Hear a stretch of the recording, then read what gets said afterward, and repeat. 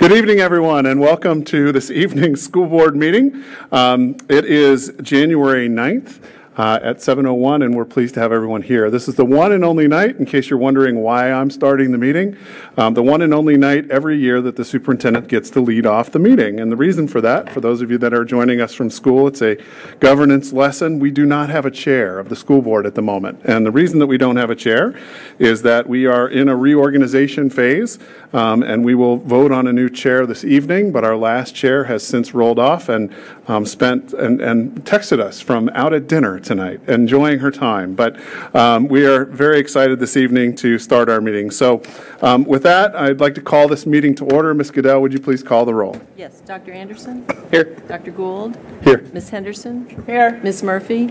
Here. Dr. Ortiz? Here. Ms. Silverman? Here. And Ms. Tysse? Here. Thank you. And would you all please join me in the Pledge of Allegiance? I pledge allegiance to the flag of the United States of America and to the republic for which it stands, one nation, under God, indivisible, with liberty and justice for all. Thank you all. Moving on to 1.04 in the agenda, adoption of the agenda. I'd like to seek a motion to approve the agenda tonight as presented. Ms. Silverman, do I have a second? Ms. Tysse, Ms. Tysse. All those in favor say yes. Yes. All those opposed? Abstentions? Motion carries. The agenda is adopted. All right, so this is my one and only order of business before I turn it over to whomever the new chair is going to be. Our next business item is that we are going to elect a chair. We're going to follow a process where I will accept nominations from the dais, and from there we will close nominations, then we'll take a vote, and once that vote is complete, at that point I will hand my precious gavel over to the new chair. So are there any nominations from the dais for chair? Ms. Silverman. Yes, I would like to nominate Tate Gould. If I may, Superintendent, I would like to just say a couple sentences about working with Dr. Gould. Dr. Gould, you have been a tremendous friend and ally and have provided wonderful service to this board, to the schools, and to the community over the past 2 years. And I have so much faith that you can continue with that leadership as our chair. And I wholeheartedly support you for this position. While we have not always seen eye to eye, I really appreciate the respect that you give for differing viewpoints. And I look forward to serving under you. Thank you. Thank you. Any other nominations from the floor? Seeing none, we'll go ahead and close the nominations. We'd like to take a roll call vote this evening for Tate Gould for chair of the school board. Ms. Goodell, would you please call the roll? Yes. Dr. Anderson? Yes. You just repeat the name. Tate Gould. Thank you. Dr. Gould? Tate Gould. Ms. Henderson? Tate Gould. Ms. Murphy? Dr. Ortiz? Tate Gould. Ms. Silverman? Tate Gould. And Ms. Tysse? Tate Gould. Thank you. Congratulations, Dr. Gould. The motion passes unanimously. I will happily hand the gavel over to you. Yeah, they're up there.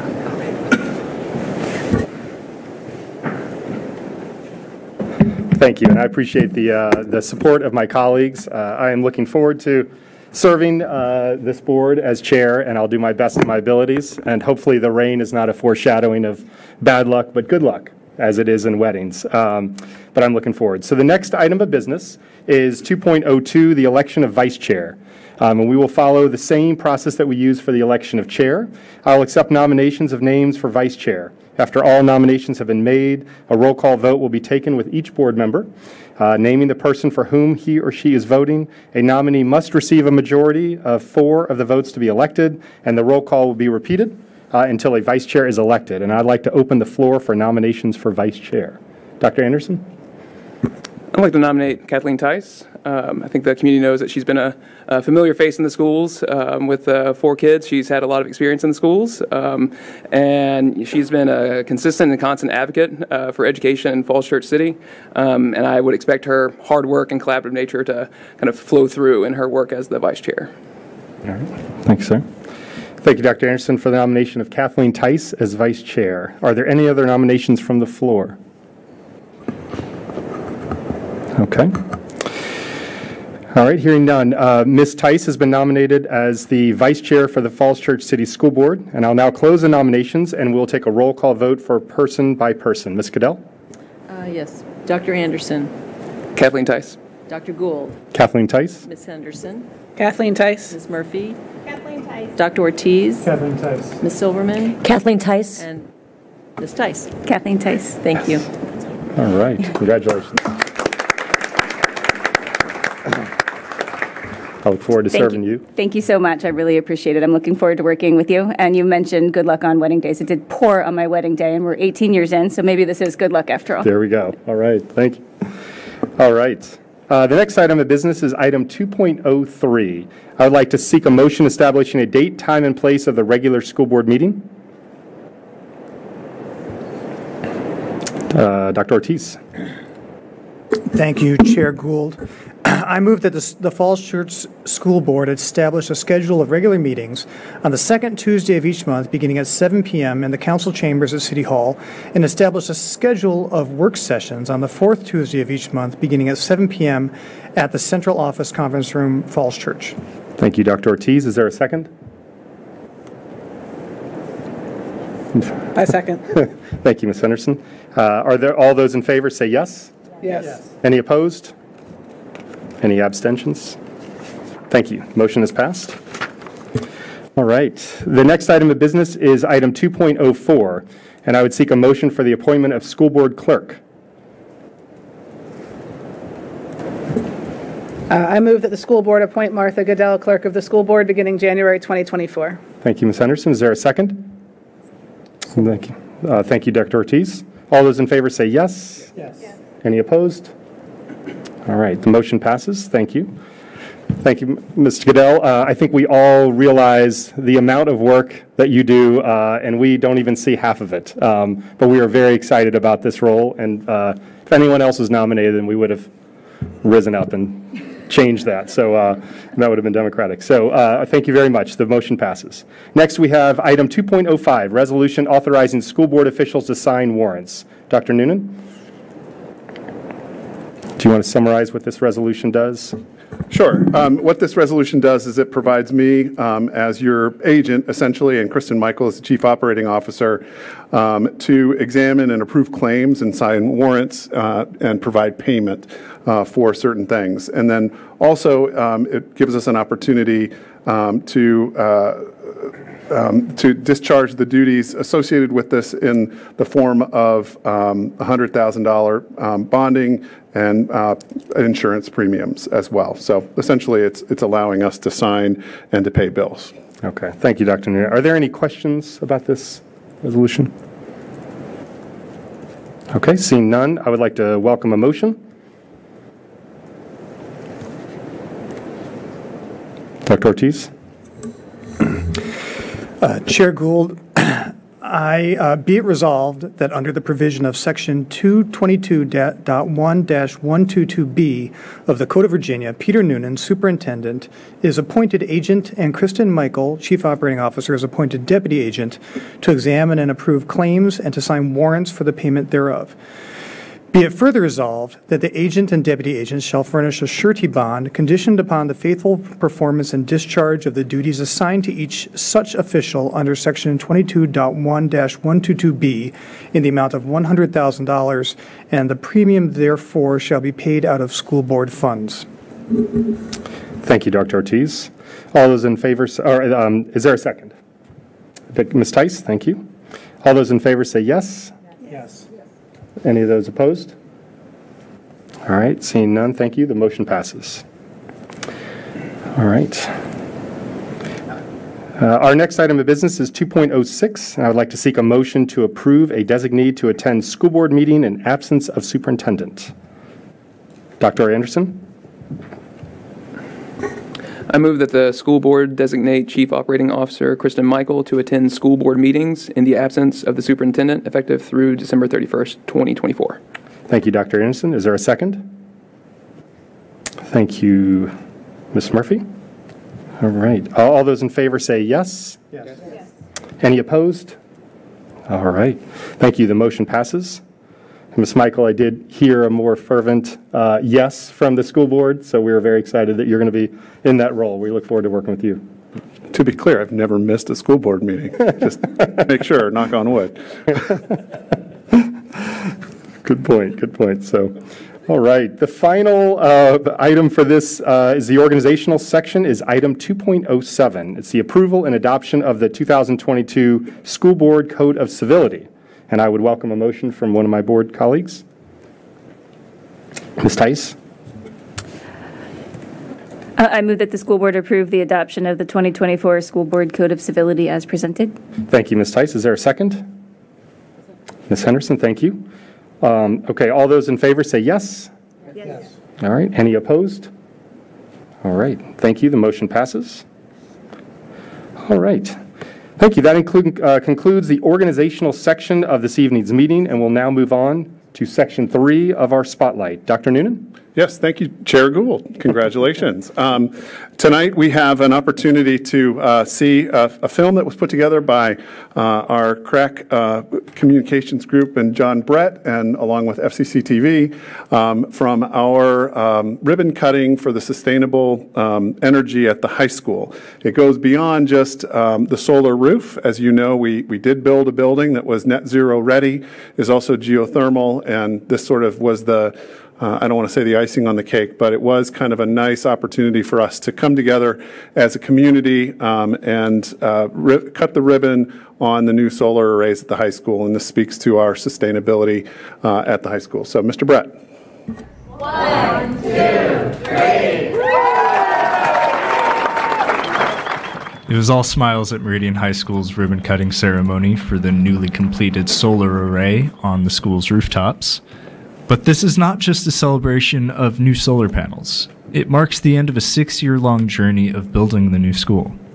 Though the students moved into the school in 2021, certain odds and ends of the building, like the solar array, have continued to be built. And I'm pleased to say that with the addition of the solar arrays on the roofs, that this was the final piece of the puzzle.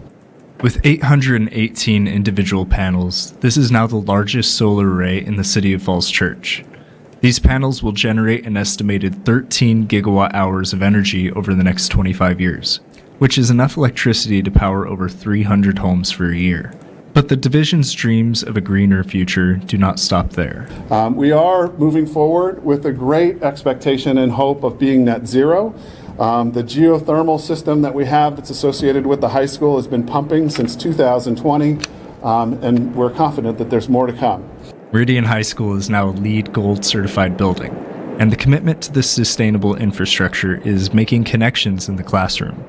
Meridian student Gia Khan spoke to attendees about seeing the abstract concepts talked about in her classrooms translate into concrete solutions right in front of her eyes. After taking energy supply and currently being enrolled in the energy demand class at Meridian High School, being able to see what I have studied materialize into tangible advancements on our campus is both validating and encouraging. I'm honored to be a part of a community that not only values academic discourse, but actively transforms knowledge into meaningful, sustainable practices.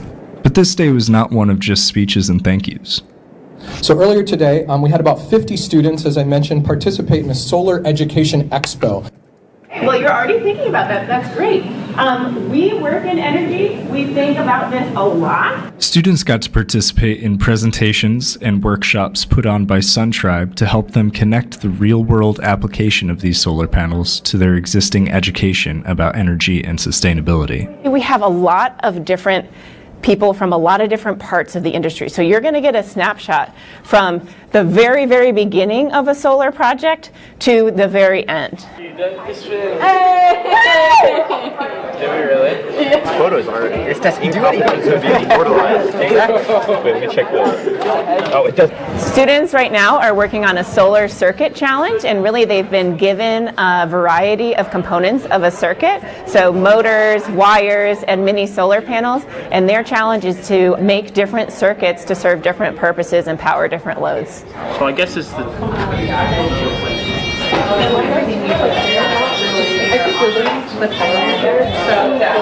The Solar Education Expo was just the beginning of the panel's integration into the education students receive at Meridian High School. Students will soon be able to interact with a new sustainability dashboard that will allow them to access the energy output data of the solar panels in real time. Teachers will also be using the panels as real-life examples of the concepts they teach in their classes. So we know that our folks here are very innovative and that it'll offer opportunities, especially in CTE or career and technical education courses, to really expand. So as we learn and we grow and we continue to expand our offerings, I imagine that this building will continue to be used as a teaching tool. We use the building a lot as kind of opportunity to examine kind of best practices in kind of sustainability and design in the 21st century. So now having these kind of right on the roof is going to be another talking point that I'll be able to have with the students. Ray Roror believes that FCCPS is ahead of the curve, being one of the few school divisions in the state offering the newer energy curriculum. But he still has his eyes on what more can be done. And then for next year, we'll be revising it slightly to expand a little bit more into the other career clusters like agriculture, environmental science, natural resources as well. And that will also allow us to integrate some of the other facilities like the aquatics room and the vivarium into that process as well. But the teachers aren't the only ones who have caught this sustainability bug. I think that it's really important that our school is taking a lot more action this year, and especially adding solar panels. I think that it's super important for us to be focused on sustainability. Students are encouraged to integrate sustainable practices into everything they do, including school clubs, where these two help pack meals for those in need. We're actually both in Hand to Hunger, and that one, it's not focused on sustainability, but we try and incorporate it as much as possible. So I think that's really important too, and just finding the different ways and strategies that you can make your club sustainable. FCCPS has countless intelligent people and institutions to thank for dedicating themselves to completing not only the solar array, but this entire LEED Gold certified school. And to those involved in the thousands of hours spent making this vision a reality, it was worth the effort. Meridian High School in particular, where the solar school transition is beginning here in Falls Church, stands out as an example of what America's schools could become.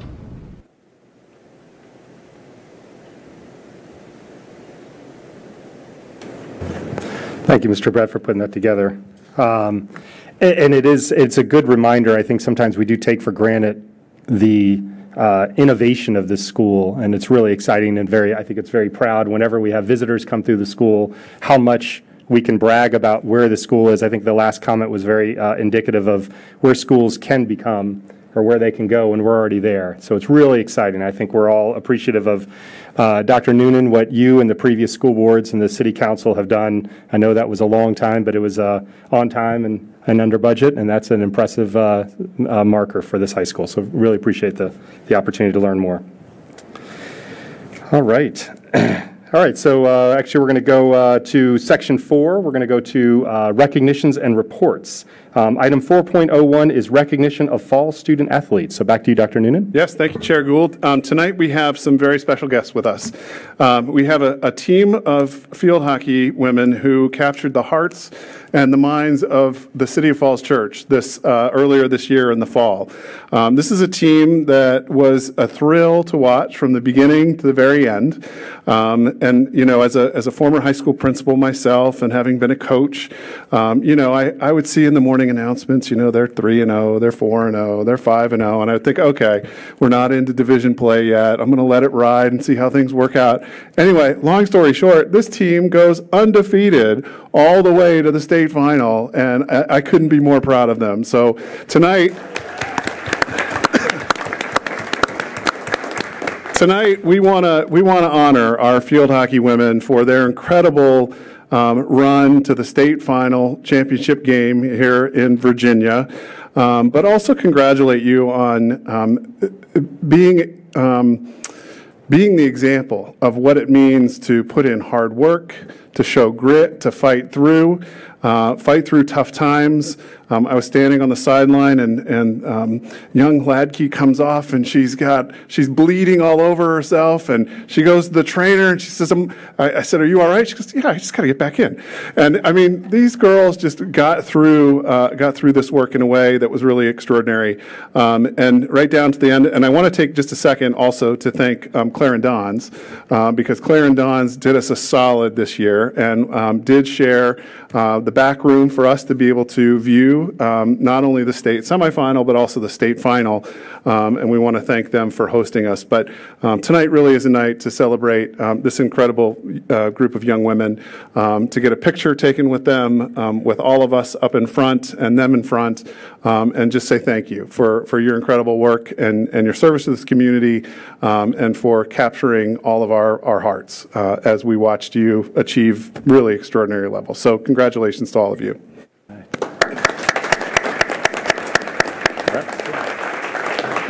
Come on up. Oh, yeah, you guys stay up here? Yeah, we'll stay together? Yeah. All right, Just you get a guys little come closer. We can move this if you want. Okay. Just a little closer. Sean, come up here. Ooh, thank you. Come on, Sean. You could. Yeah. What's that? It is a little warm in here, yeah. I don't think this room is so used to so many bodies. Laura, you want to get Sean right next to you there? Yeah. All right, so we got to balance this out. This is the middle. So Are we going to balance all the shorties? Well, Subal's got Amy. That's right. Thank you for keeping the height average down, Amy. We'll just do 2 rows. Yeah. You can do that if you want. It's up to you. How do we look? Are we even somewhere? Probably not. Yeah. I think we're kind of up. Yeah, we're a little. We look like I feel we like have no I'm idea just what we're like- doing. Yeah. I mean, they're taking the picture right now. Yeah. We better start looking.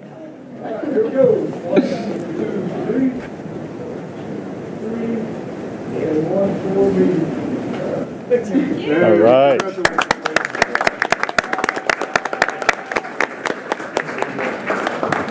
I almost hit the floor one time when I moved her chair and I didn't put it back, so I'm a little sensitive to it. All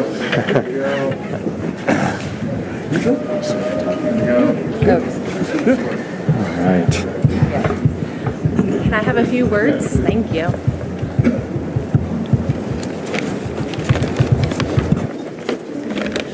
Okay. Thank you, Dr. Noonan, and thank you to the school board for the invitation and opportunity to share about our season.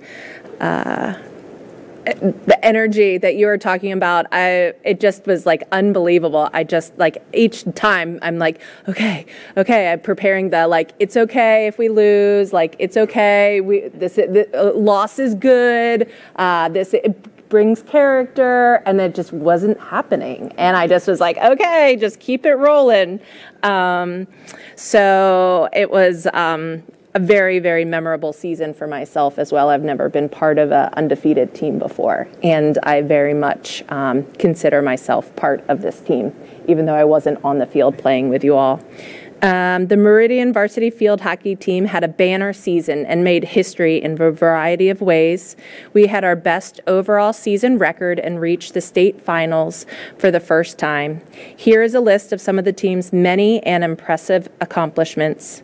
We remained undefeated until our last game, which was the state championship game.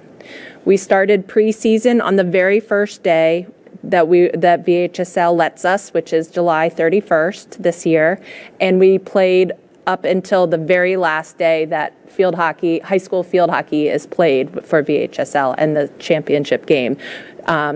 It was an unbelievable season, and we ended the season with 21 wins and 1 loss.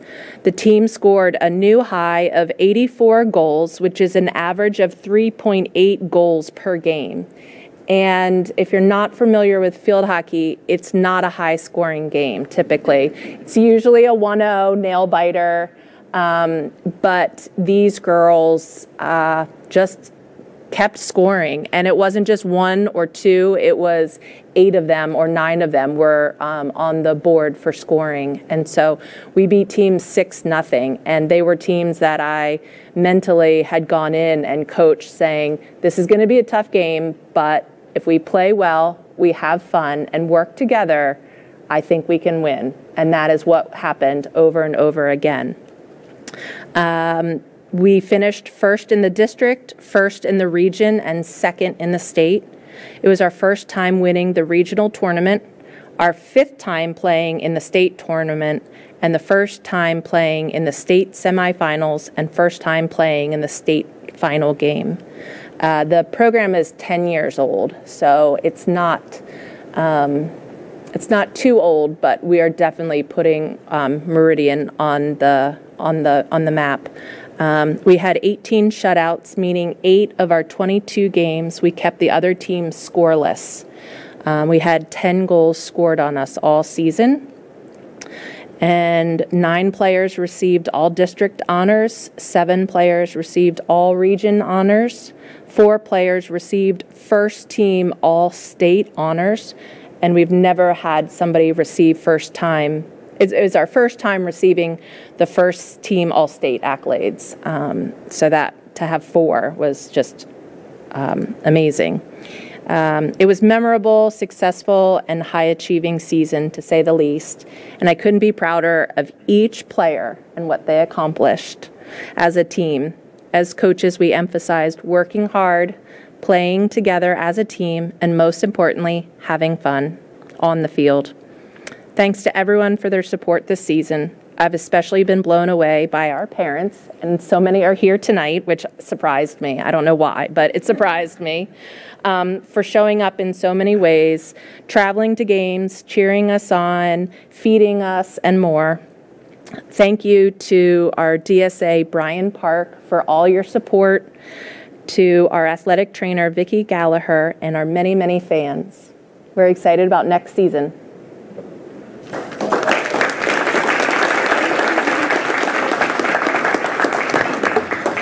Thank you for those words. And I echo Dr. Noonan. I think I speak on behalf of the school board. It was really exciting to hear, get the text messages about the next step and the next stage that you're in the tournament. I think one thing that hasn't been mentioned is the number of younger girls in the community that really got excited about field hockey from watching you all. And I know a few of them live around me, and they're excited about trying to be a varsity player one day. And it was really inspired by your run and how you all did it. It wasn't just the wins. As your coach said, it's not just the, wins build excitement and losses build character. And as a former high school soccer varsity coach, my teams had a lot of character. But I think the way you all did it is really exciting. And we really, on behalf of the whole school board, really congratulations on your run, and look forward to seeing you all keep building this program for next year. So thank you for coming. All right. Yeah. I just wanted to chime in really quick and also say congratulations and just a thank you for bringing such joy to the community. It was just truly just a spot of joy for everybody who was following your run. I also lost in the state finals in field hockey in high school. You will remember it forever. I am so excited for you to be able to carry that memory and all the joy, hopefully, that you guys shared together, that you shared with us as well. Thank you very much. Yeah. Having watched all of you play this season, I would be remiss without saying congratulations, and I am thrilled that we were able to honor you tonight because it was a fantastic season, and you did a fabulous job. Thank you, Ms. Murphy. All right, I'm going to give you an option. And the option is you can stay and listen to the superintendent's proposed budget for the FY25 school year, or I can pause for a minute or two and give you a chance to head out if you want. I didn't even wait till you finish. Thank you. Thank you so much. Have a great night. It's a really good budget, though.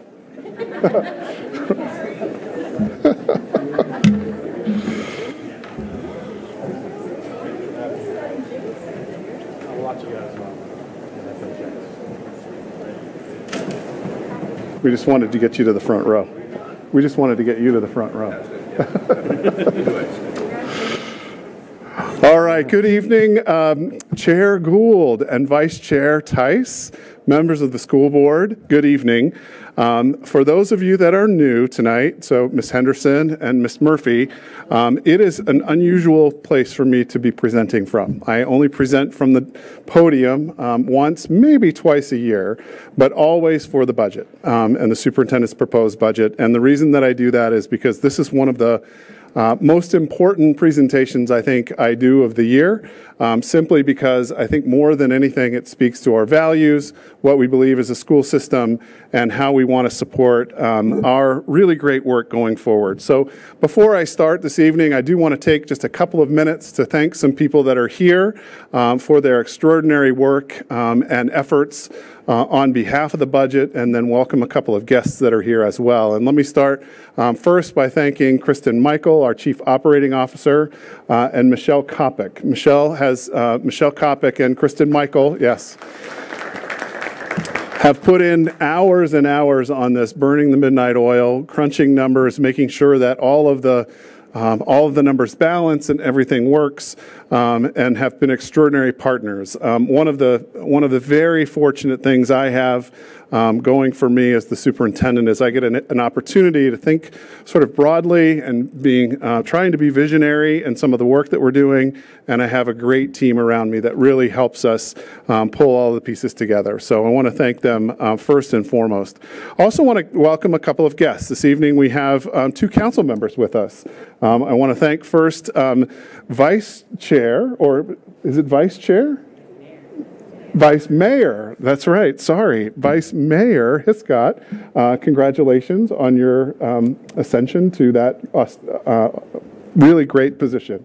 And also Mary Beth Connolly. Sorry, I missed the mayor part. I'm so used to the chair. But also thank you, Mary Beth Connolly, for being here and representing the school board, the city council in our presentation tonight. And then I also want to thank members of our administrative team that are here, who are school-based, and some of our central office staff that are here. They have been invaluable in this process as well. So let me just start by saying thank you to all of you for the opportunity this evening to present my proposed budget that really is a compilation of a lot of time, energy, and effort that not only is part of the work that we have done with the people that I've mentioned, but also the work of our principals, the work of our teachers, the work of our departments, and the work of our staff. This budget season, as I was heading into it, I have to be perfectly honest, and it's sort of two minds. When I was coming into this, I was quite worried. Some of the board members that have been on the board since last year know that I was nervous and had some trepidation because I was concerned about where our revenue was going to come in, not only our local revenue, but also our state revenue. But I am filled with relief now and excitement and joy now that the revenue picture has become more clear to us. The revenue picture is not clear, however, by accident. And I want to take just a second to suggest to all of you that are here and also at home that this is the embodiment of what I think this budget represents the embodiment of what can be done when teams work together to collaborate, to cooperate, and to be visionary.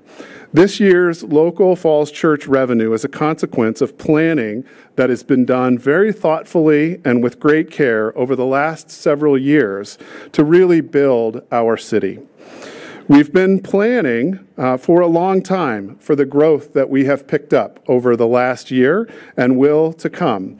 We've been planning around the development. We've done that through building a new school and looking at the required resources that are necessary to provide the infrastructure for us to ensure that we remain as one of the top divisions in the Commonwealth of Virginia. And again, for the 6th year running, we have been named as the top school division in Virginia. So that is happening. I want to take a second also this evening to thank the voters that took a chance on us with a bond referendum 6 years ago, and the school board and the city council that agreed to move ahead with their ambitious goals, looking at a school, the development plan that was behind it, and our partners in the general government, along with the city manager, Wyatt Shields.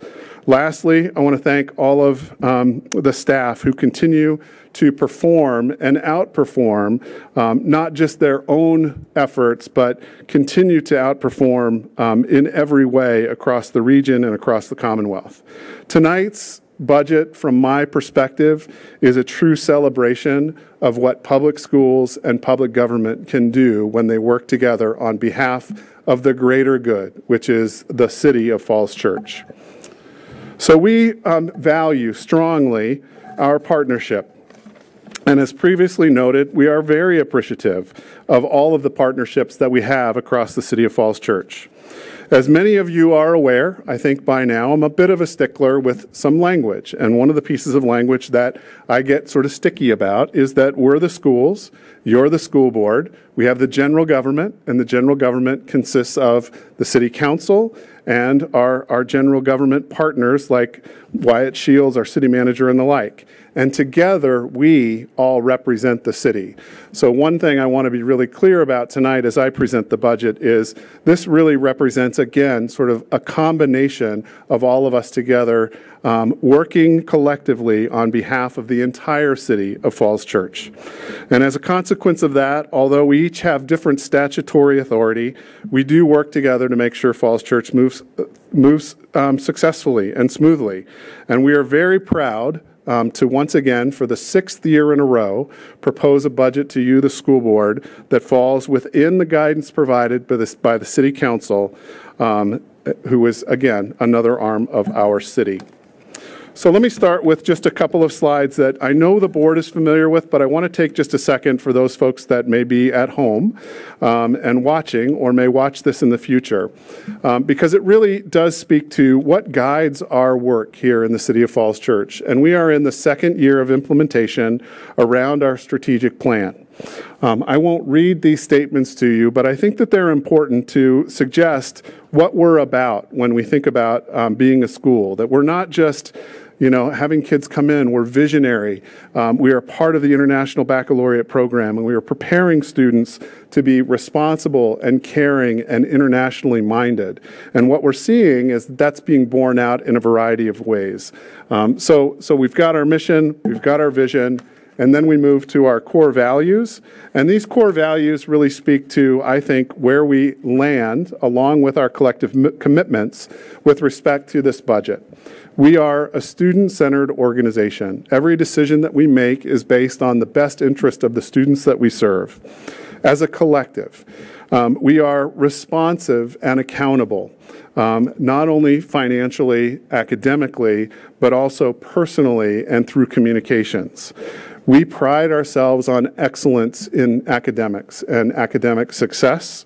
We believe strongly in inclusion and diversity, and as a community, we believe that all of this work is predicated on great connections with our families, with our students, and with our teachers, which leads us to our collective commitments. And these commitments, you've seen these before, but for the good of the cause, I think that they're really important to reiterate. And the first is, we keep students at the center.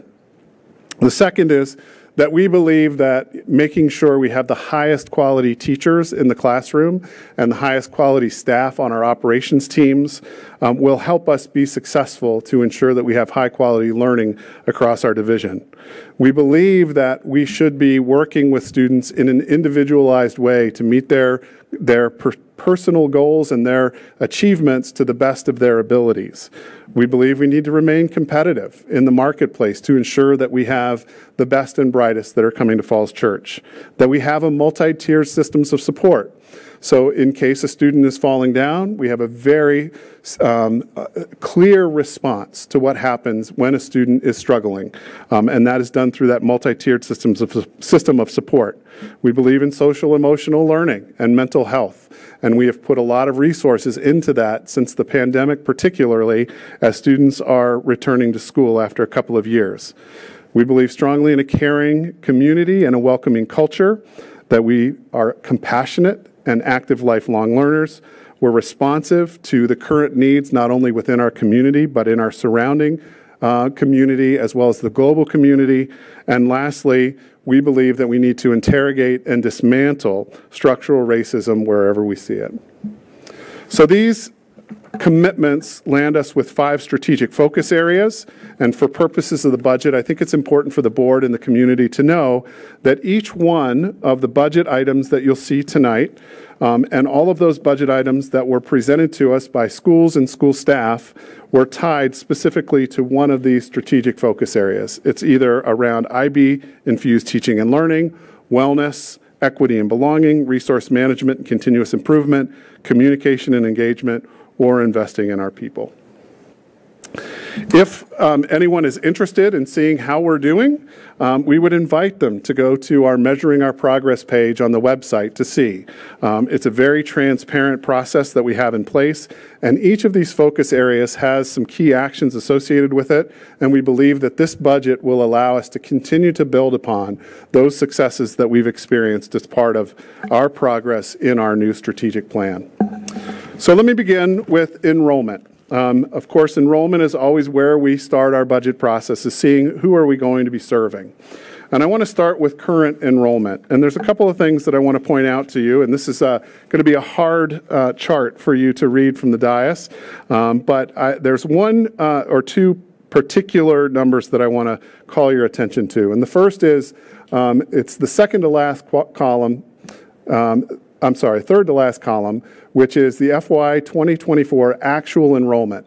And these enrollment data were collected on September 30th of this year. And you'll see that that number is 2,656. That's the number of students that we had on September 30th. I want to tell you that those are the numbers that we look at first, but those have changed. Since September 30th, we've actually gained 22 more students, and our current enrollment as of today is 2678. And I think that that's important to note, that we continue to grow. From these numbers, however, the second to last column at the bottom shows that we have an 82 student variance from what our projection was. So this time last year, when we came forward, we thought that there were going to be 82 students less than what we have today. And that was based on some information that we got from the Weldon Cooper Center. And I just want to let everyone on the dais know, and at home also, that that variance with projection now is 104, and that the variance in the total student population is 122, not 100. So we have 122 students more than we had last year. Are you all seeing the presentation okay on your computers? Okay, good. All right. So then we look at, in terms of current enrollment, where are we seeing some of those bumps? And you'll look at the last column here, and you'll see at JTP, Jesse Thackeray Preschool, we've got Amanda Davis with us tonight. We have 10 more students at JTP than we had last year. We have 23 more students at Mount Daniel. Thanks, Tim Kasich, for being here tonight. We have 31 more students at Oak Street Elementary that Kareem Doherty has been working with. Steve Pickering, thank you for being here tonight. We have 30 more students at Mary Ellen Henderson, and Peter Laub's group at Meridian High School, there are about 6 more students there. So what we're seeing is some pretty significant growth, particularly in the elementary grades, and a little bit on the secondary campus, but not to the extent that we're seeing it at the elementary. In terms of student services, and this is who are we serving, and what special needs might there be beyond just a routine student that comes into our system that doesn't need any special services. And a couple of things I want to point out in this chart is from the end column, you'll see where we are currently, the change from the prior year in the third column from the last, and then as a percentage from the prior year, and our totals. So what you'll see here is our economically disadvantaged, when we took these data on September 30th, was 308 students are currently economically disadvantaged, which means those students are receiving free and reduced lunch. That number since the September 30th date has actually gone up to 312, but this represents roughly 12% of our population. In terms of students with disabilities, we had 356 on September 30th. We're now at 380 students with disabilities that have been identified, and that's about 14% of our total population, but it's a growth of about 6% overall. Students with 504s, these are students that do not have an IEP but have some sort of need for modification and accommodation. And currently we have 200 students on September 30th, but now we have 221 students that are receiving services through a 504. And then English speakers of other languages, on September 30th we had 139, and as of today we have 158. So we're seeing more ESOL students coming as well, and that represents about 6% overall of our population. The other information that we share in here is where are we with our homeschool students. We do have parents that register with us each year to be able to provide homeschooling for their students, and we're seeing this year 34 students, which is a net reduction of 3 from the prior year, which gets us closer to where we were pre-pandemic. And then tuition students, this does not include tuition students at Jesse Thackeray Preschool, but we currently have 25 students that are on a tuition agreement with us, which is a growth of about 7 across the system.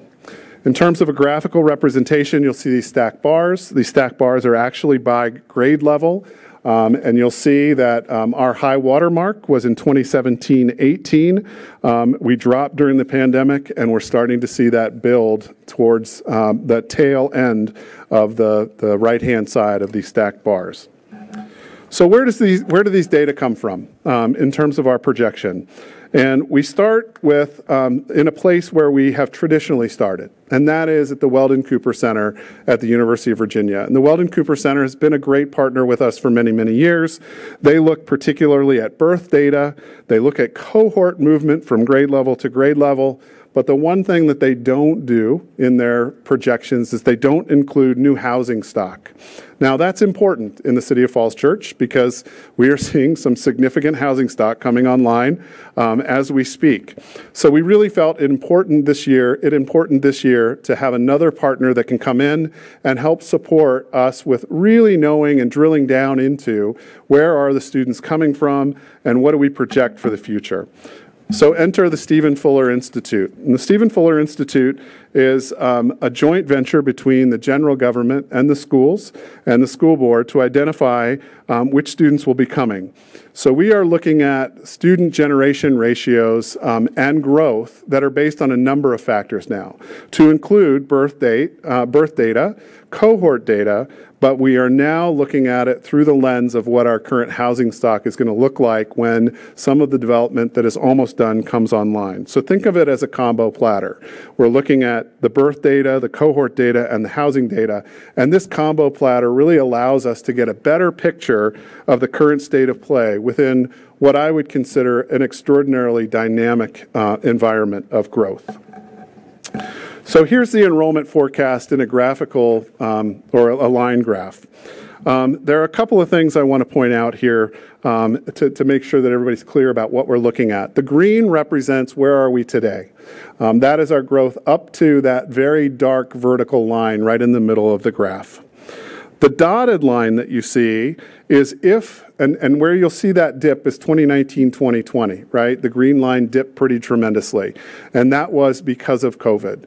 If COVID hadn't happened and we continued to grow at the rate we were growing previously, we would be on that dotted line, and we would see that trend in our growth. However, the students that left during COVID, many of them didn't come back for a variety of reasons. And so we needed to look at a different methodology to understand where we are. So what you'll see is the red line, and the red line is simply the Weldon Cooper line. If we only looked at Weldon Cooper alone, we would follow that red line for growth.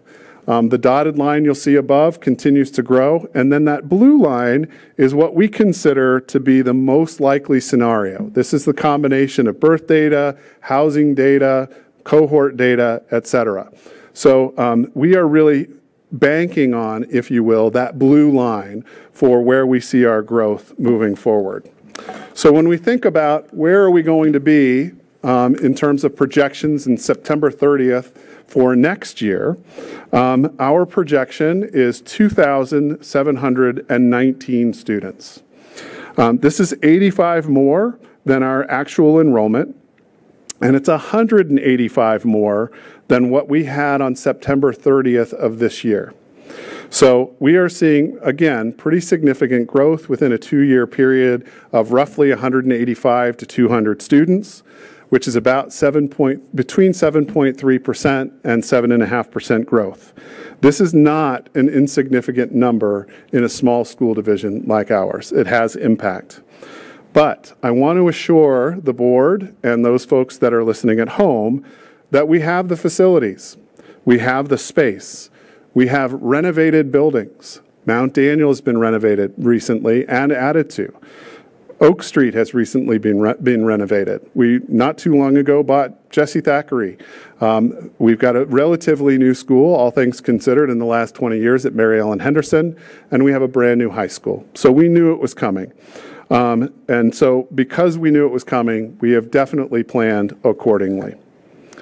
Which leads us then, knowing that that's going to be our growth, to what is the proposed revenue? So where is the money going to come from? And this was where my nervousness came earlier in this year when I was sharing with the former school board as a whole.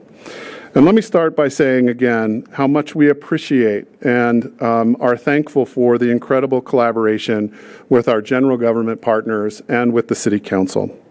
The budget should, and in my opinion does, as part of their guidance, provide an option for a penny reduction on the tax rate. This was their guidance to us on December 11th. That tax rate was forecasted several years ago as we modeled what it would look like if we did the economic planning around building the new high school. We did forecast that we would do a penny reduction on the tax rate, or the council would do a penny reduction on the tax rate. This budget that I've prepared for you tonight would allow for that penny reduction on the tax rate. It supports compensation and supports retention and supports recruitment of our teaching and faculty. That was part of the City Council's guidance as they came out with that on December 11th. We have met, in my opinion, every benchmark that was set by the City Council in their guidance to us.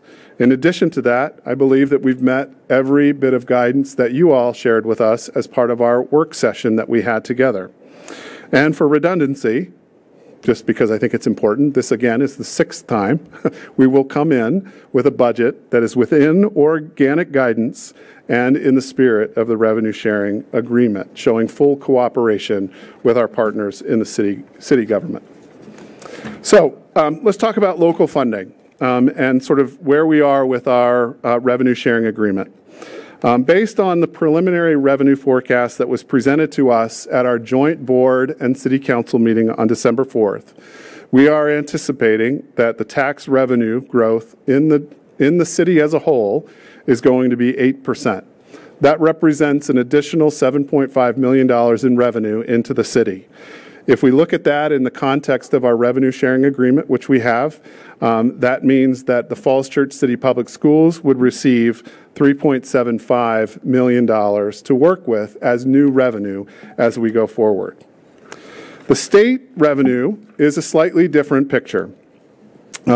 We see the state revenue that has been presented in the most recent budget that was put out by the governor as a significant loss, not only to the Falls Church City Public Schools, but also a reduction to public education across the board.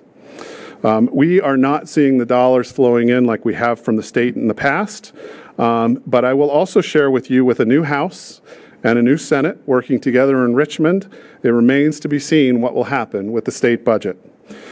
However, we can only base our budget tonight, or the superintendent's budget tonight, on what we know is to be true today. And one thing we know to be true today is that we have a great revenue sharing relationship with the City Council, and the governor's budget is, in my opinion, not kind to pre-K-12 public education. So some other revenue sources that we are able to look at to help round out what we have to work with going forward is we are seeing about $36,000 in additional, or $37,000, excuse me, in new revenue from the federal government. And those primarily flow through IDEA, which is the Individuals with Disabilities Education Act, Title I, Title II, Title III. Those are students that are in poverty, those are professional development dollars, and those are ESOL dollars, respectively. And we're also seeing federal funding of $666,000 that reflects an increase of 5.9, primarily due to IDEA and career and tech funding increases. So our overall increase, though, from the federal government that we will receive this coming year is an additional $37,000 of revenue. As normal course of our budgeting, we do take some of our year-end balance and pour it towards beginning balance. And we have traditionally put forth between $400,000 and $450,000 of beginning balance and poured it into, or ending balance and poured it into beginning balance. We intend to do that again. The reason that there's a zero on the right-hand side is because we're not going to increase that.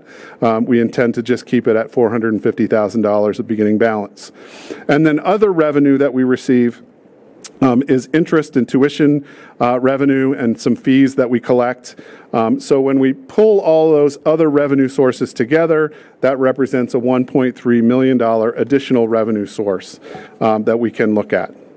So when we look at our annual pie chart, and I know some of you love this pie chart, I love this pie chart, we are heavily dependent on our relationship with the Falls Church City Council and our friends in the general government. In fact, 81% of our budget comes from, in FY25, will come from the local government. Our state revenues will account for 15%, and all other revenues will make up the additional 4% that's missing. So when you look at that in sum total, on the left-hand side, in that chart, you will see that we have $4.1 million of new revenue to work with as we begin building our budget. So where are we going to put our money? And this is the million-dollar question that I think everybody around our system is waiting to hear. And the first is, I think it's really important that we double down a little bit on the fact that we do look at the priorities within the strategic plan that was adopted by the school board 2 years ago as our North Star. We believe that those need to be where we're putting our money, because that is a document that was built by the community and for the community. Then the next three that were important to you as a board that I think we wanted to make sure that we used as a filter also. And it also came from connections not just with the board, but with school leadership, our teachers, and our staff, who all of our school leaders met with and had conversations about with respect to the budget, and community members, was maintenance of current programming, or maintenance of effort, if you will, and services, looking at investments needed to remain competitive, and then lastly, investments in our future. So when we think about maintenance of current programs and services, let's start with enrollment growth. And let me start with small class sizes. Small class sizes in the City of Falls Church has been a hallmark trait of what separates us from the rest of the region. We staff at 22-1 at the lower elementary schools, and we staff at 24-1 at the upper elementary school and secondary. Most school divisions in the region staff between 28-1 and 30-1. As a consequence of that, we have small class sizes, and we are dedicated to making sure that we keep those class sizes small. And the reason for that is we are relational, we care about our kids, we know our families, we know our students, and we can meet their needs. To maintain those staffing levels and be consistent with what I would consider are our values as a school system, we need to increase staffing to meet the enrollment growth that I've shared with you earlier. So we're proposing in this budget 5 new elementary teachers and 1 new secondary teacher and 2 new half-time paraprofessionals. And if you go back and think about that chart that I shared with you earlier, you'll note where most of the growth was falling. And we are able to track it by cohort now and see where those areas of expansion are, and are able to adequately serve those areas with those 5 new teaching positions at the elementary, 1 new at the secondary, and 2 additional paraprofessionals. This will be a challenge, I think, in a tough environment, not just locally, not just in the state, but nationally, with respect to the national teacher shortage. But one of the things that I'm pleased to say to you is that we are trying desperately to secure and sort of move around that by securing people early. We've been working very closely with Amy Hall from our Human Resources Department and Kristen Michael and others to make sure that we're offering early contracts and early hires to those people that we learn of, that we know are good, that we can bring into our system. We are growing our own. We have a really great group of folks that are going through NOVA and then through George Mason to get their teaching credential. At a convocation 3 years ago, I made a promise to 3 students that were graduating, that were going off to become teachers, that when they graduated, we would at least interview them and probably give them a job. So we are excited to have some of those folks come back too. But the other part of it that's more budget related is that in this budget, when we get to compensation, you will see that one of the things we're committed to is compensating our people well, not just for retention, but also for recruitment. And then leveraging the really great relationships that we have with our friends in the Falls Church Ed Foundation. One of the things that I love to talk about when I interview every single new teacher that comes into the system, and one of the things that I'm always excited to tell them about is the fact that we have an Ed Foundation that provides a whole nother level of support through grant funding to really give them a sense of the spirit of innovation and ingenuity that they can leverage here in the City of Falls Church. So we are working desperately to move through some of those challenges that we may face, hiring an additional, and this represents 8 new people to our system. Some other places that we think are really important for us to maintain our current programs and services. And these positions are becoming permanent that had been previously funded with one-time money. The first is we have a math resource teacher at the elementary school. That math resource teacher at the elementary school has made incredible inroads with our teaching of mathematics, with some of the changes that have come through from the state of Virginia. And that math resource teacher we are proposing becomes a permanent addition to the staff. We are looking at an additional secondary counselor. You may be aware at the secondary campus during COVID or post-COVID, we were able to hire through COVID funding but an additional secondary counselor. This counselor has been extraordinary in bridging the gap between the middle school and the high school and helping with transition, and we are proposing that we make that position permanent. We are also proposing that we make the advanced academics teacher, which is the second teacher at Oak Street in advanced academics, a permanent position. This was funded through one-time money last year. The position wasn't filled until December of this last year, but after having it filled now and seeing the value of it, we really believe that a second advanced academics teacher at Oak Street will be really significant in helping build our program there. We also are proposing that we add the assistant principal of student support at the secondary campus as a permanent position. And lastly, we are looking at doing some contract length extensions and adjustments that had been done previously through one-time money, but making them permanent. And these are for our special education administrators and for our division-wide instructional directors. Some other things that we have on our proposed list of items that we will continue, but only with one-time money until more money becomes available, is additional school psychology services, a teacher for English speakers of other languages that has been in place at the middle school. We'd like to continue that for another year. And then the advanced academic coordinator. This is a person that we pay hourly that helps us. We don't have the money in the budget this year to do these 3 positions as permanent, recurring positions, but we do have one-time money. We'd like to continue it for another year and work towards funding for those 3 positions into the future. Lastly, with respect to maintenance of current programs and services, these are some fixed costs that we simply can't avoid. The first is a 10% increase we are projecting for our insurance. This is the employer and the employee rate, representing $405,000, looking at additional costs for insurance of $25,000, and then other utility costs of up to about $248,000. You never do a budget without looking behind the screen to see, are there some reductions that we can take, or are there areas that we can find some dollars as well? We do propose the reduction of a central office position, and that would realize about $171,000, and that's a fully loaded, meaning benefits included, position. We also are anticipating a rate reduction with the Virginia retirement system of $463,000.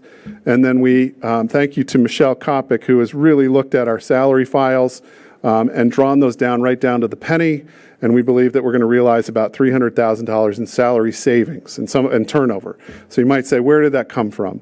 So that means that we may have had a teacher that retired at the end of last year that's been with us for 30 years.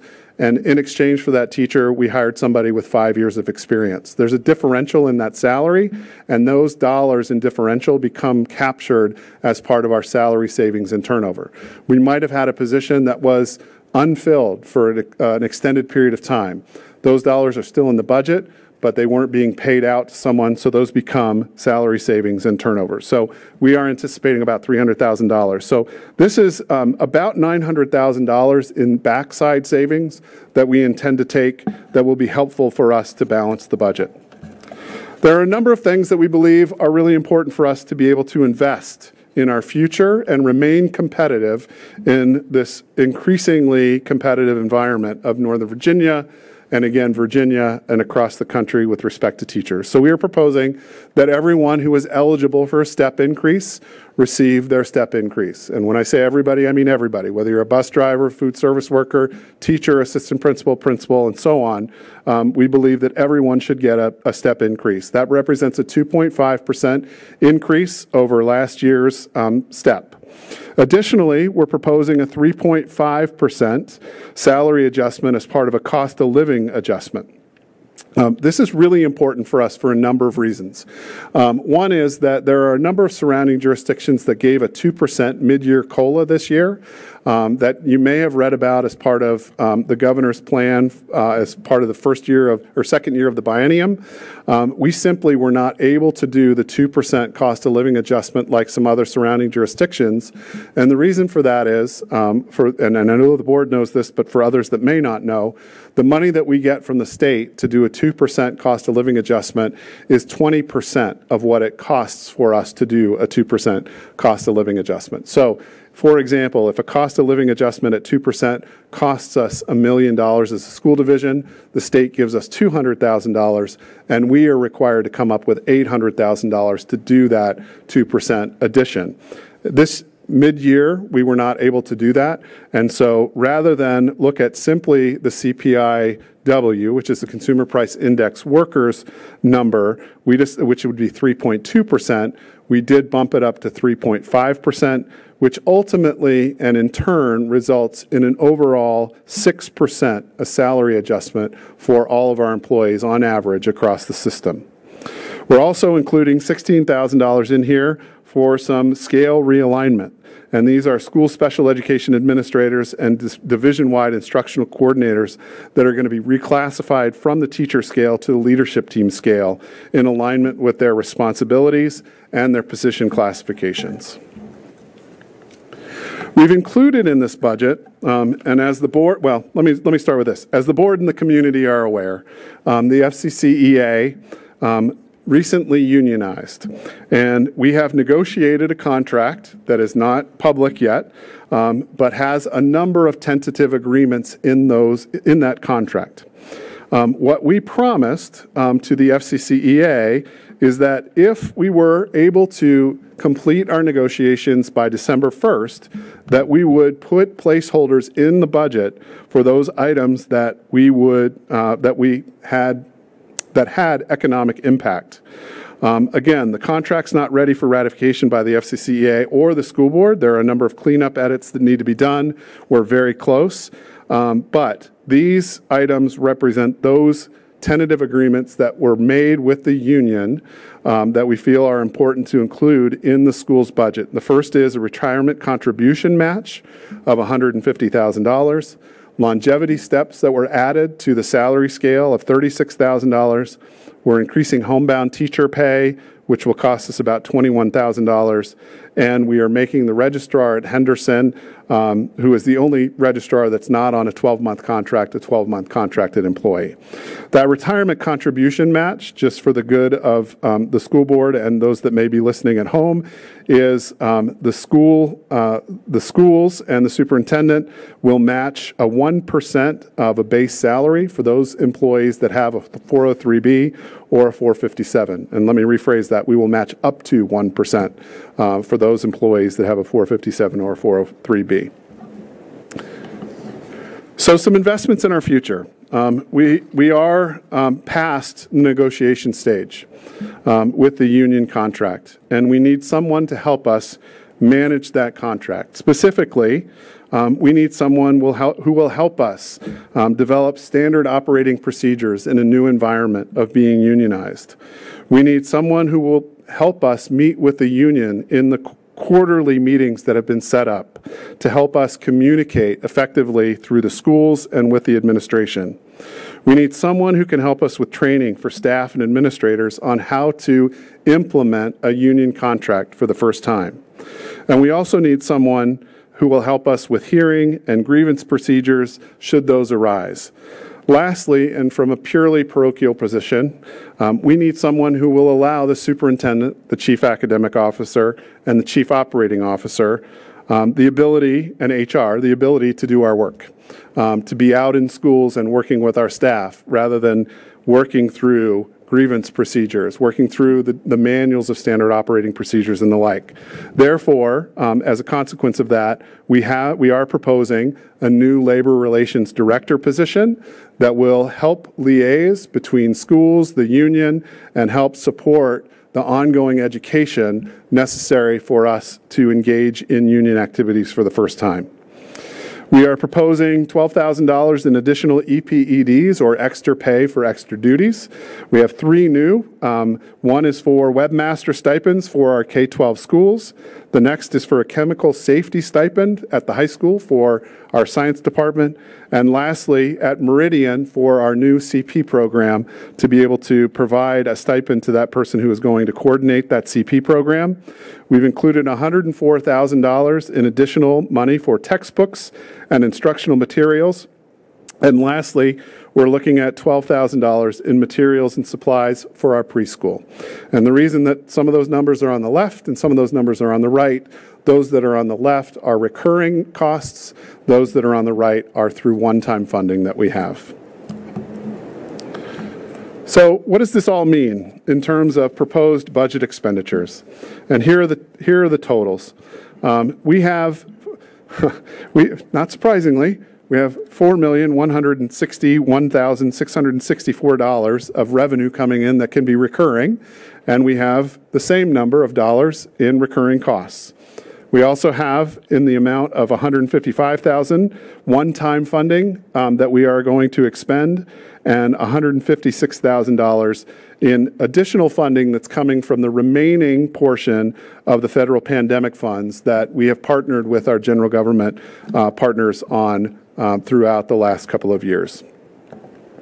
So here's what the budget expenditures look like with respect to our favorite pie charts. And I want to lead with 86% of the dollars in this proposed budget go to staff. They go to our people. We are a people-driven organization, and as a consequence of that, we believe that's where our money should go. Additional funds will go to materials and supplies, utilities, insurance, travel, rental, capital replacements, and then transfers and reserves. So in closing, I am, as the superintendent, required to provide to the school board a needs-based budget. And sometimes that needs-based budget aligns with the priorities that have come out. Sometimes it doesn't. Tonight, I'm really proud to say that this is a needs-based budget that reflects the highest priorities that came from the school board, our principals, our staff, and the guidance from the City Council. It falls within guidance and organic growth, again, for the 6th year in a row. It's an overall 6.8% increase over last year's budget, which is healthy and really good. We believe that it takes at least 4% each year above and beyond what the prior year was to at least allow for growth in salaries and the like. And I will say unabashedly that we are really proud of this budget. We took into account everyone's input, we listened deeply, and we've met the spirit of what everyone has asked for. So the budget calendar is in here, and you'll see there are a couple of dates that are particularly of importance that are coming up.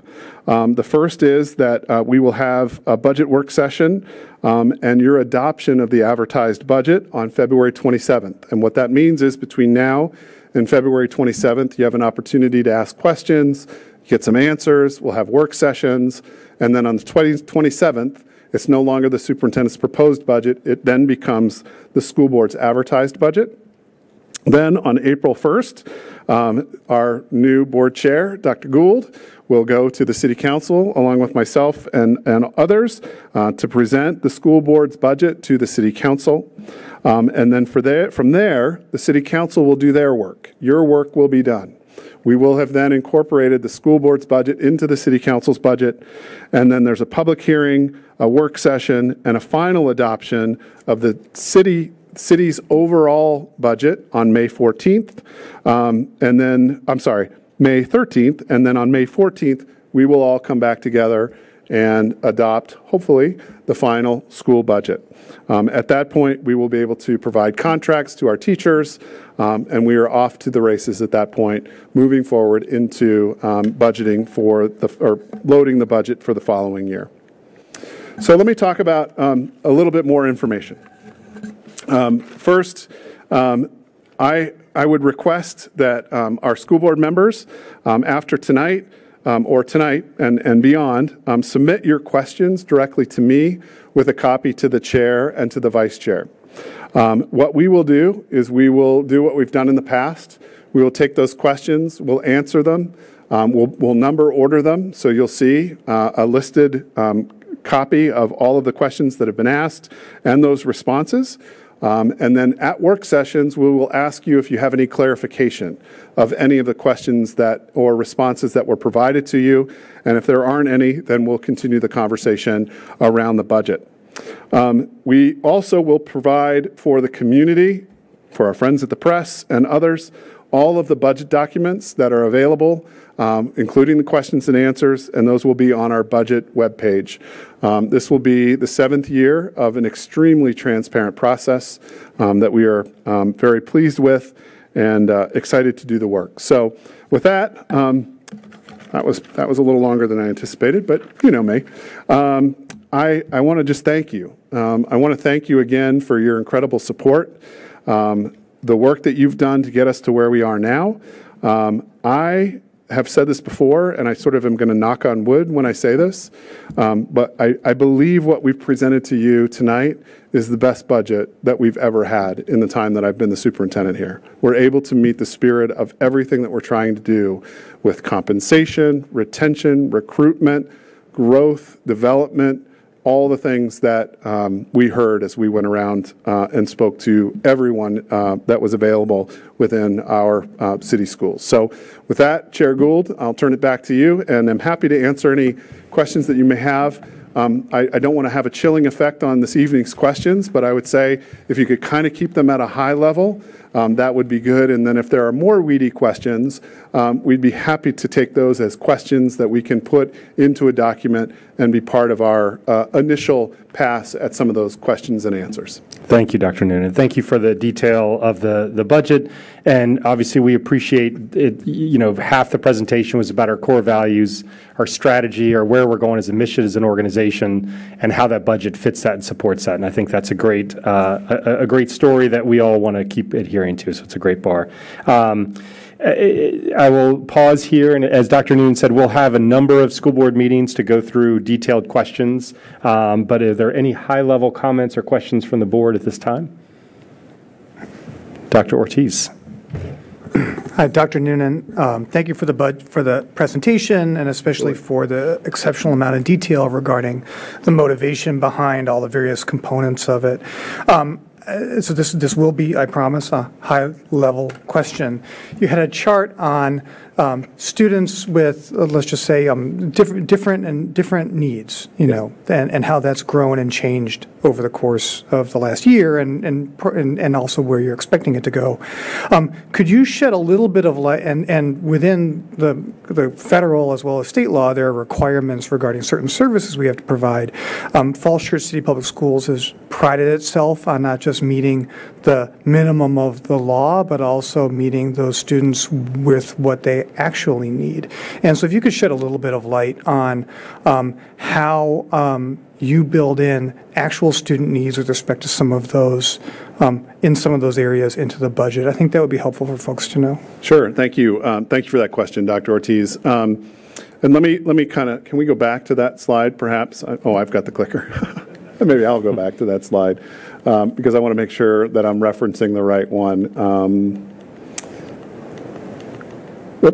So let me start here. I think this is the question that you were asking about. So this is the slide that really speaks to the very diverse group of people that we have in our community, whether they're students with disabilities, students that are economically disadvantaged, and the like. And I think let me start at a high level and kind of take it down a level. Let me start by saying that the Code of Virginia requires that we meet what are called the standards of quality that are put out there as part of legislation and from the state board that say for every X number of students, you need to have a school counselor.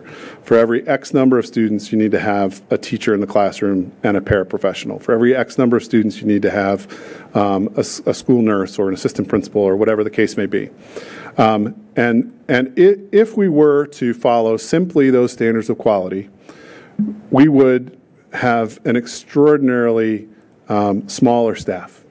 And the reason for that is that we exceed what is required by the state, sort of to your point, in terms of those standards of quality. One of the ways that we exceed those standards of quality is by staffing our lower elementary schools at 22-1 and our upper elementary, middle, and high at 24-1. The standards of quality numbers for staffing are much greater than that. We have a number of counselors beyond what the standards of quality require for us from Virginia. So that gets to, just as an example, our school counselors are responsible for the development of and the implementation of our students' 504 plans. So if a student comes in and has diabetes, they're going to get a health care plan, and they're also potentially going to get a 504 plan to make sure that that student has access to food whenever they need it, can get up and go to the bathroom without any problem. We might have someone who comes in that maybe doesn't qualify for an IEP because there's not a discrepancy between their performance and where they're tested, but perhaps maybe has some executive functioning issues and may, for example, have attention deficit disorder. With that diagnosis, they may not get an IEP, but they might get a 504 plan. Because of the numbers of students we have, and I'm sort of using 504 as an example, the number of 504 students that we have, nearly 15% of our students are on a 504 plan, we need to staff at a greater level than what the standards of quality require. So if you look at the numbers of counselors, for example, in the Falls Church City Public Schools, we exceed that number by 4, 5, 6, based on what the standards of quality require. The second area that I'll call to your attention is English speakers of other languages. We currently have on this page 139, but we now know it's 155. And the standards of quality and the staffing ratios for elementary and middle and high are much greater than what we staff at. So I believe we have, and I don't want to say with a surety, but I want to say that we have somewhere in the neighborhood of 6.5 to 7.5 ESOL teachers in the schools across our division of 2,700 students.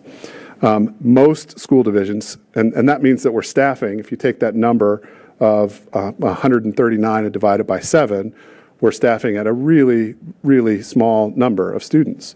Most school divisions are staffing at somewhere between 30 and 40 kids per ESOL teacher, which means that the services that they're getting in the larger school divisions or different school divisions is going to be greatly reduced. So we're very tight on making sure that our ESOL kids, our 504 kids, our students with disabilities, and our economically disadvantaged kids are taken very good care of through essentially staffing at a more rich level than we would otherwise. But there's also, and again, I asked you not for weedy questions, and then I give you a weedy answer. I apologize for that. But there's also what happens in the classroom, right? And we know that not every student comes to our school, that not all students learn at the same time, at the same rate. If you ask a student to have a project done by 2 weeks from today, some of the students might make that, some of the students might not, based on their individual learning styles, their plan, their executive functioning skills, their disability, their ability to speak English as their second language, whatever the case may be. But what happens in the classroom, and I think that this is what sets Falls Church City apart, is that our teachers are extraordinarily empathic, relational, understand our kids at a deeper level than many of the school divisions that I've been in. And the reason for that is because those class numbers are small. Very good. Thank you so much. And I think that whole description goes directly to the commitment to equity and inclusion that is part of the strategic plan. So I really appreciate the description, and we'll look forward to getting into the details, as you say. Thanks. Thank you, Dr. Ortiz. Other questions or comments from the board? Okay. Dr. Noonan, we appreciate the presentation. We also appreciate how this was built. I think that's something that the public doesn't get to see, and we're looking forward to, obviously, there's representation from our schools, from Mr. Kasich, Mr. Pickering, and Ms. Davis here. We look forward to and appreciate you all inviting us to your schools so we can be part of the presentations that Dr. Noonan will be doing with your staff, and we look forward to being part of that. And it should go without saying that Ms. Michael, Ms. Kopic, the amount of work that you all do to put this budget together for us to understand it, and we all have it here, and it's quite, that is yours, and it's very thick, but it's very to be able to process all of this is such a high bar for how you all do this and walk us through it, and us being the community, not just the school board. So we really appreciate all the time that you've spent, and we're looking forward to digging into this over the next several meetings. So great. Thank you, Dr. Can I say one more thing? Yes, sir. And that is that we do have a one-page budget at a glance document that I believe you all have in your binders that we will be distributing broadly, that sort of gives the high-level overview of the budget, sort of shows what's in the superintendent's proposed budget, and then once you adopt your budget, we'll modify that as necessary, and we will have that available as well. Okay. But it's a nice overview document that has, of course, the pie charts in it, but also a description of what's being funded, where the revenue's coming from, and the like. Perfect. So please use it as you see fit. We still encourage everyone in the public to read the larger document as well, but yes, we'll reference that. Thank you for bringing that up. Thank you, Dr. Noonan. So now we'll move on to Section 5, Public Comments and Requests. In accordance with School Board Policy BDDH, the time for each speaker is limited to 3 minutes. Additional written statements may be submitted to the clerk for dissemination to board members and for the record. Ms. Goodell, do we have any public comments this evening? No, we do not. No, we do not. Okay, thank you. All right. Let's move on to Section 6, which is the closed meeting. And I'd like to welcome a motion for a closed meeting. Unfortunately, our former school board member, Dr. Dimmick, is not here, so we will have to try to figure out how to do this without her. So do I have a motion from the board? Dr. Anderson. Pursuant to the Virginia Freedom of Information Act, I move that the board convene a closed meeting for the following purpose: to discuss or consider the identified subject matter. Personnel under Section 2.2-3711A1, in particular, staff appointment, staff reassignment, staff resignation, staff retirement, staff performance, staff change in position, staff separation, dependent care leave, long-term medical leave, child care leave request, and leave of absence. And student matters under Section 2.2-3711A2, in particular, non-resident employee student tuition. Thank you. Is there a second? Thank you, Ms. Tysse. Vice Chair Tysse, excuse me. All those in favor say yes. Yes. Any opposed? All right, thank you. The motion passes. At this time, the school board members will move to another location for closed meeting. Dr. Noonan, what is the over-under on how long this will take? 5 minutes. 5 minutes. Okay, thank you. We should return in about 5 minutes. Okay.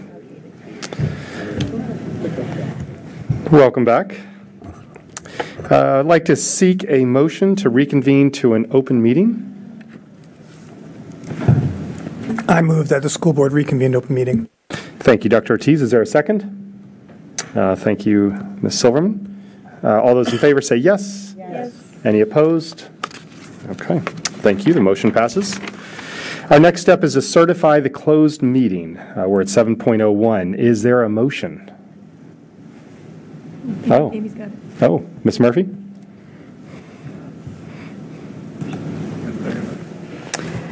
I move that whereas the Falls Church City School Board has convened a closed meeting on this date pursuant to an affirmative recorded vote and in accordance with the provisions of the Virginia Freedom of Information Act, and whereas Section 2.2-3711B of the Code of Virginia requires a certification by this school board that such closed meeting was conducted in conformity with Virginia law, now therefore be it resolved that the Falls Church City School Board hereby certifies that to the best of each member's knowledge, 1. Only public business matters lawfully exempted from open meetings requirement by Virginia law were discussed in the closed meeting to which this certification applies, and 2.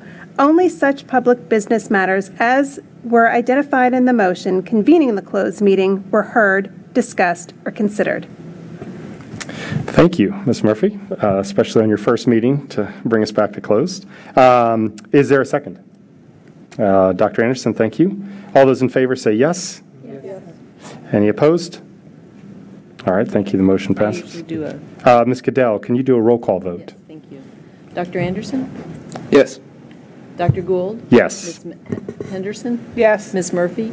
Yes. Dr. Ortiz? Yes. Ms. Silverman? Yes. And Ms. Tysse? Yes. Thank you. Thank you, Ms. Goodell. Our next item is the consent agenda. I'd welcome a motion.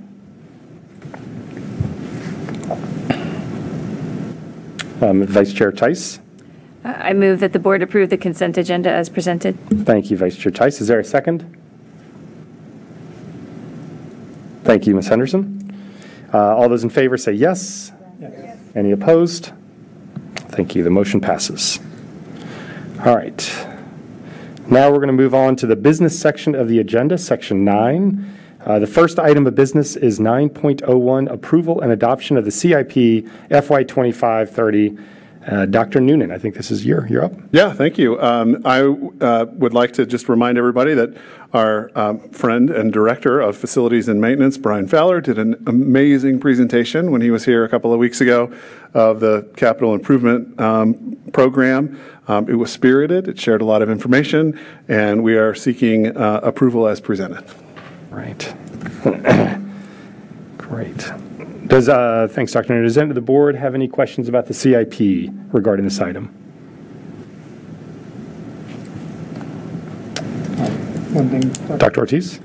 Yeah, thanks, Chair Gould. The one thing I would ask is that as we get it into the system, that we update the, understand that Brian Fowler presented this to the prior version of the board, that we update it with the current composition of the board. Do you mean the document itself? The document itself. Yeah, absolutely. Okay. Thank you, Dr. Ortiz.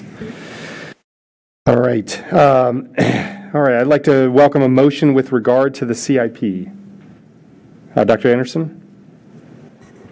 I move that the school board approve the adoption of the FCCPS FY25-30 CIP as presented. Thank you, Dr. Anderson. Is there a second? Thank you, Ms. Murphy. All those in favor say yes. Yes. Any opposed? All right, thank you. The motion passes. All right. Our next item is 9.02, approve second reading and adoption of policies, and we turn it over back to Dr. Noonan. And I'm going to pass it right on to Ms. Minson, our Chief Legal Counsel. Thank you.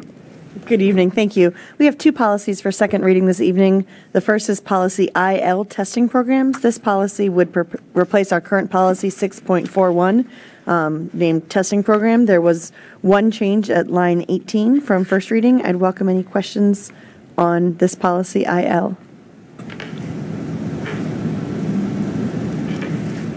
Hearing none, the second and final policy for this evening is policy IIAE, Innovative or Experimental Programs. This would be a new policy for the board. It does not replace a current policy, and there were no changes proposed at first reading. Are there any questions about this policy, IIAE? Yes, I'm curious if you could talk a little bit about the pros of implementing this policy and the consequences, if any, of not. The pros of implementing this policy is it would have a policy that we could point to if there are questions about how we plan our curriculum and what our educational program is. The cons are we would be required to ensure that we don't have experimental or innovative programs that are not consistent with accreditation standards, regardless of whether the board passes the policy. So even though we don't have a current policy that covers innovative or experimental programs, what we currently do with regards to curriculum in our schools is consistent with the requirements of 8 VAC, which is the Virginia Administrative Code, Title 20, Section 131-420, which is that second site under the legal references. Does that answer your question, Ms. Henderson? Yeah, can you define what experimental and innovative programs are for the purposes of this policy? I'm going to thank Dr. Bates for jumping in since he is our curriculum expert. Yeah, thank you, and thank you for the question. I think simply put, these types of programs would be programs that are not part of the standard curriculum. So any program that, as we look at with the VDOE, sets as expectations for standards of curriculum, we would be saying that we would want to implement something that would be outside of that. Typically, we've seen in the past divisions in an effort to reform schools or reform curriculum for opportunities for student growth, student achievement, teacher improvement, overall school improvement, and school reform would fall under this category. So my concern about this policy is that a potential chilling effect on teachers innovating curricula, proposing variations to curricula or experiments that fall under some definition of experimental or innovative, and creating a chilling effect on curricular orientation, development and opportunities and experimentation. So I guess my question for our curricular leaders is, do you foresee that risk, and if no, why not?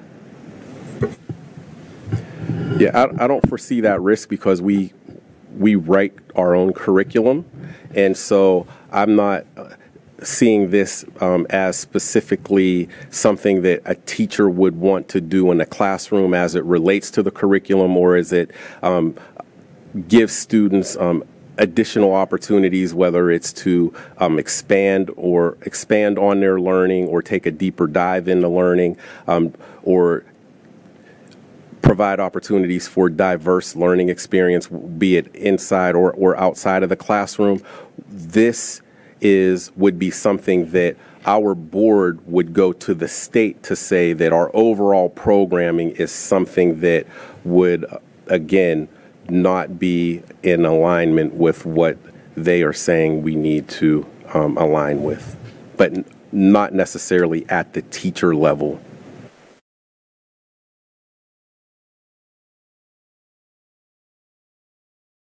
Dr. Noonan? May I ask a follow-up question to Ms. Henderson? Can you give an example of a potential concern or outcome?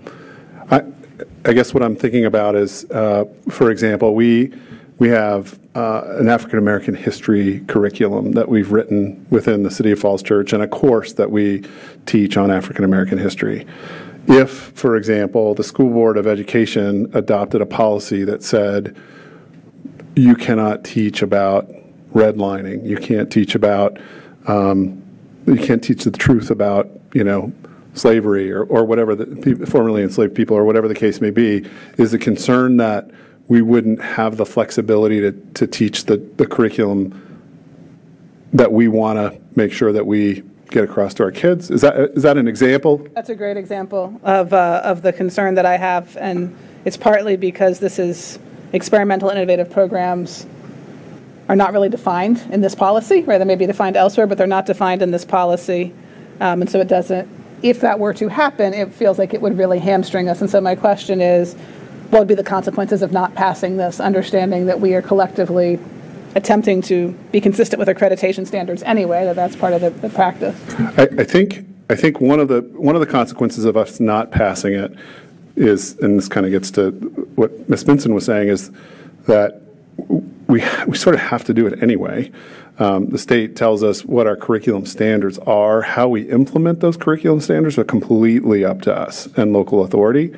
So unless and until there were some sort of curriculum standard that came out that limited substantially what we wanted to teach, I think even in those cases, we could, I know it's not defined here, I don't think that we would be limited under experimental or innovative by teaching multiple perspectives, just as an example, to a particular curriculum or a topic.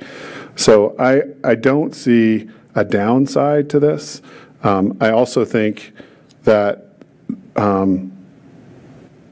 I've never seen, in my experience in the years in Virginia, the State Board of Education, one, either try to go after a school division or to withhold funding from a school division for doing something that's inconsistent with curriculum standards.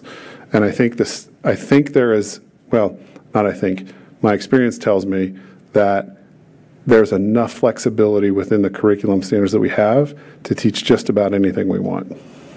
So let's say, for sake of argument, you're right, there's no downside. What's the upside? We have a policy on the books that if somebody comes to us and says, hey, you guys are doing something really off what the state curriculum says that you're doing, we could say, if it were experimental or innovative, we would have reported it to the state. We don't perceive it as experimental or innovative, and we would have our attorney sort of opine on how it's not innovative or experimental. I think having the ability to sort of point to that would be the reason. Ultimately, it's the decision of the board whether to adopt it or not. I don't know if there's a downside of not adopting it. Let me just say that. I would also add that when in looking at the policy, it also provides assurances for the DOE that we as a local or LEA, local school education agency, are providing program that is consistent with accreditation standards. Back in the fall when we provided our data presentation to the school board, we shared our accreditation status, and one of the measures and metrics that they look at are the SOL tests.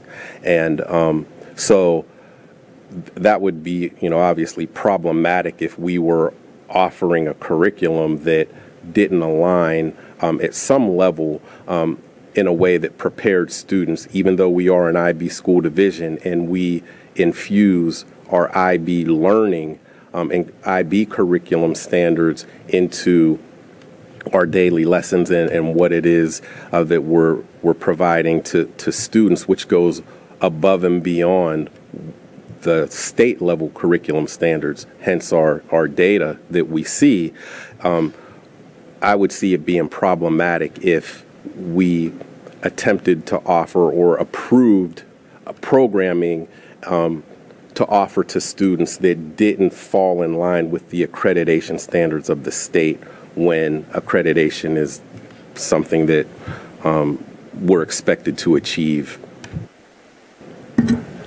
Can I make a recommendation?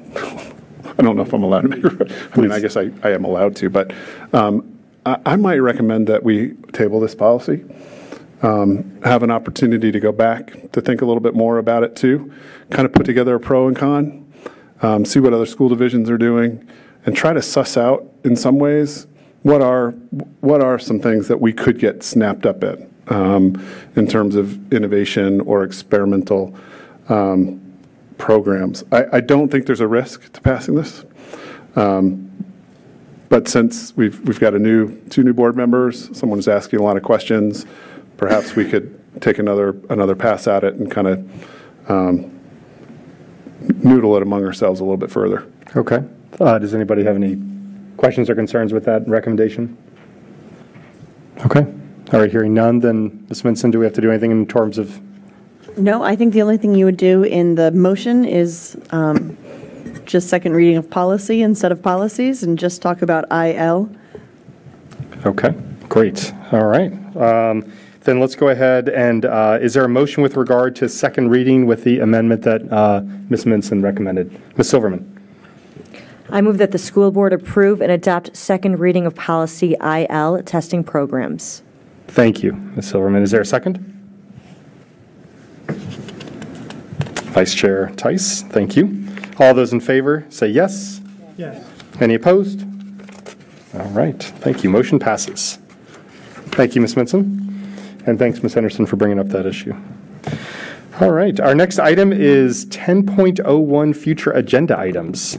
Just to remind both all of our board members, this section we do talk about future agenda items that we can schedule for a later time, either for a school board meeting or for Dr. Noonan to address through email or one of his staff. So there's different ways we address this. But at this time, does anybody have any future agenda items that they would like to bring up?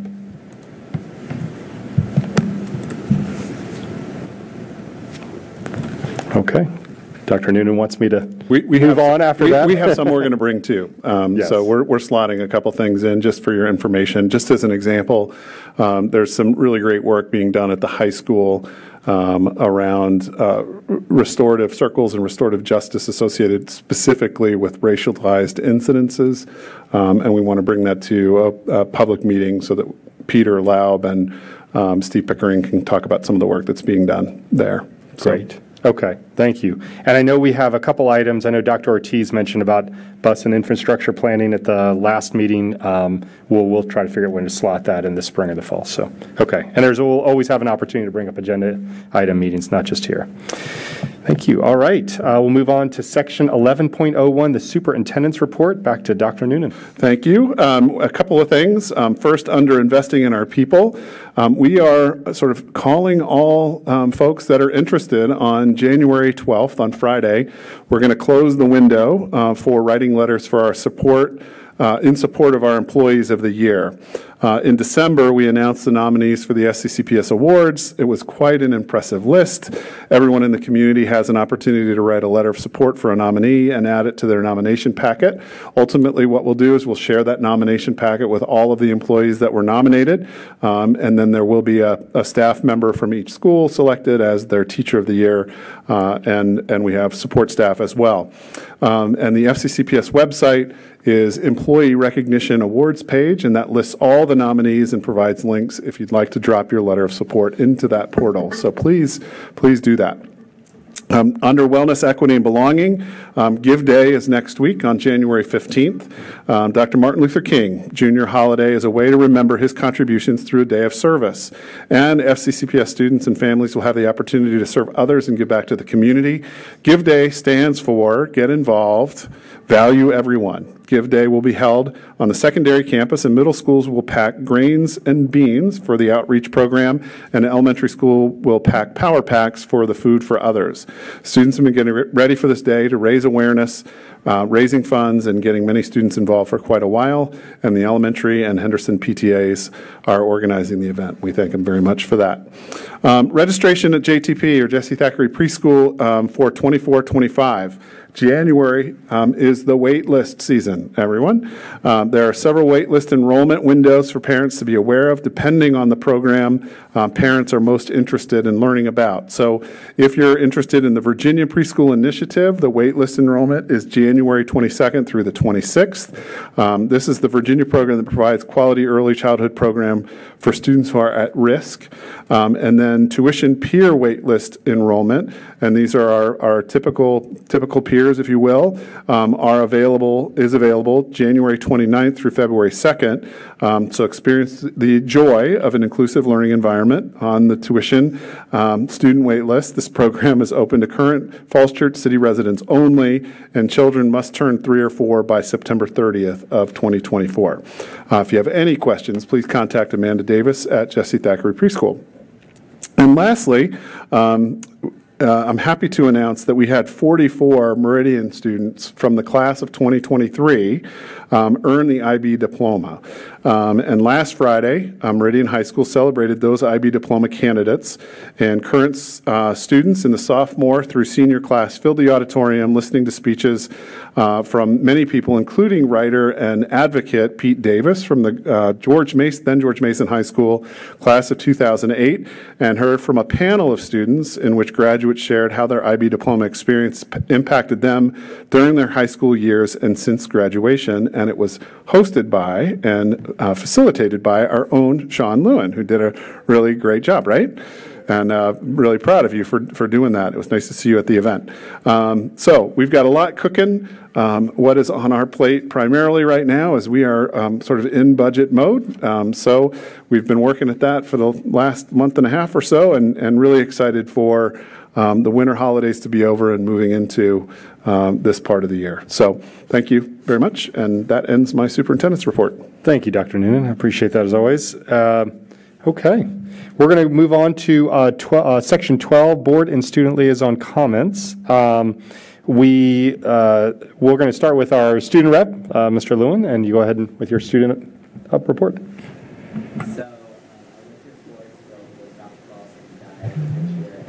Mr. Lewin, do you mind microphone just so everyone can hear? Okay. So our winter sports, girls and boys basketball, swim and dive, winter cheer, and gymnastics have all been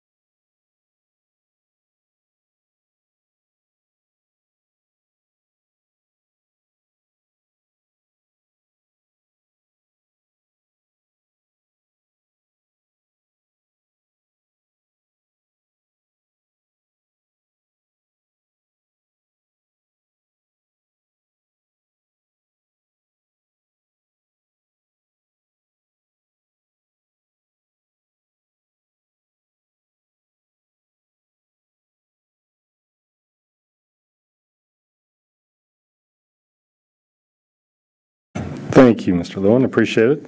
Yeah, and I think we filled up the Trex plastic recycling. My son and I did multiple times last year, so it's a great opportunity for everyone. Hopefully we can get that advertised, so thank you. Typically, we go through each board member at this point, and we talk about the different updates of the boards or committees that we joined.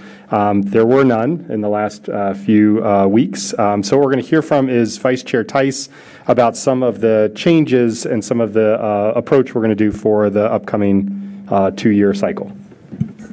Great, thank you, Chair Gould. I know that those sitting up here are aware of this already, but just for the awareness of the public, at our November school board retreat, which included the outgoing school board members and the incoming school board members, we had a really productive conversation about some changes we might make, or we wanted to make, for our advisory committees. And in an effort to sort of create more bandwidth and have more potential for the school board member liaisons to dig a little deeper into the advisory committees that report directly to us on policy, we have proposed some changes. So we are going to take the liaisons for our SAOs, our 3 PTA, PTSAs, and our 3 boosters, choral, athletic, and band, and we'll have a liaison for boosters and a liaison for the PTAs that is more on a consultation basis. So there'll be a member of the school board that will work towards maintaining a connection with each organization and providing updates and being a point of contact, but might not necessarily be attending all meetings. Similarly, for the Chamber of Commerce, we already have a Falls Church employee attend those meetings, so we didn't think it was as necessary for a school board member to attend, but we will still maintain a point of contact. And then similarly with the library, scaling back the attendance at meetings, but trying to scale up any efforts that we can make to help connect the public library and our school libraries. I also think we discussed, and I'm looking forward to furthering the conversation throughout the spring. I would love to see us revisit policy 5.12, which governs our committees. It hasn't been updated since 2015. I know the list is a mile long of policies we still need to update, but I'm hoping we can bump that closer to the top as we start talking about how we want to fine-tune some of the work that our committees are doing. We started, I think 2 years ago, we started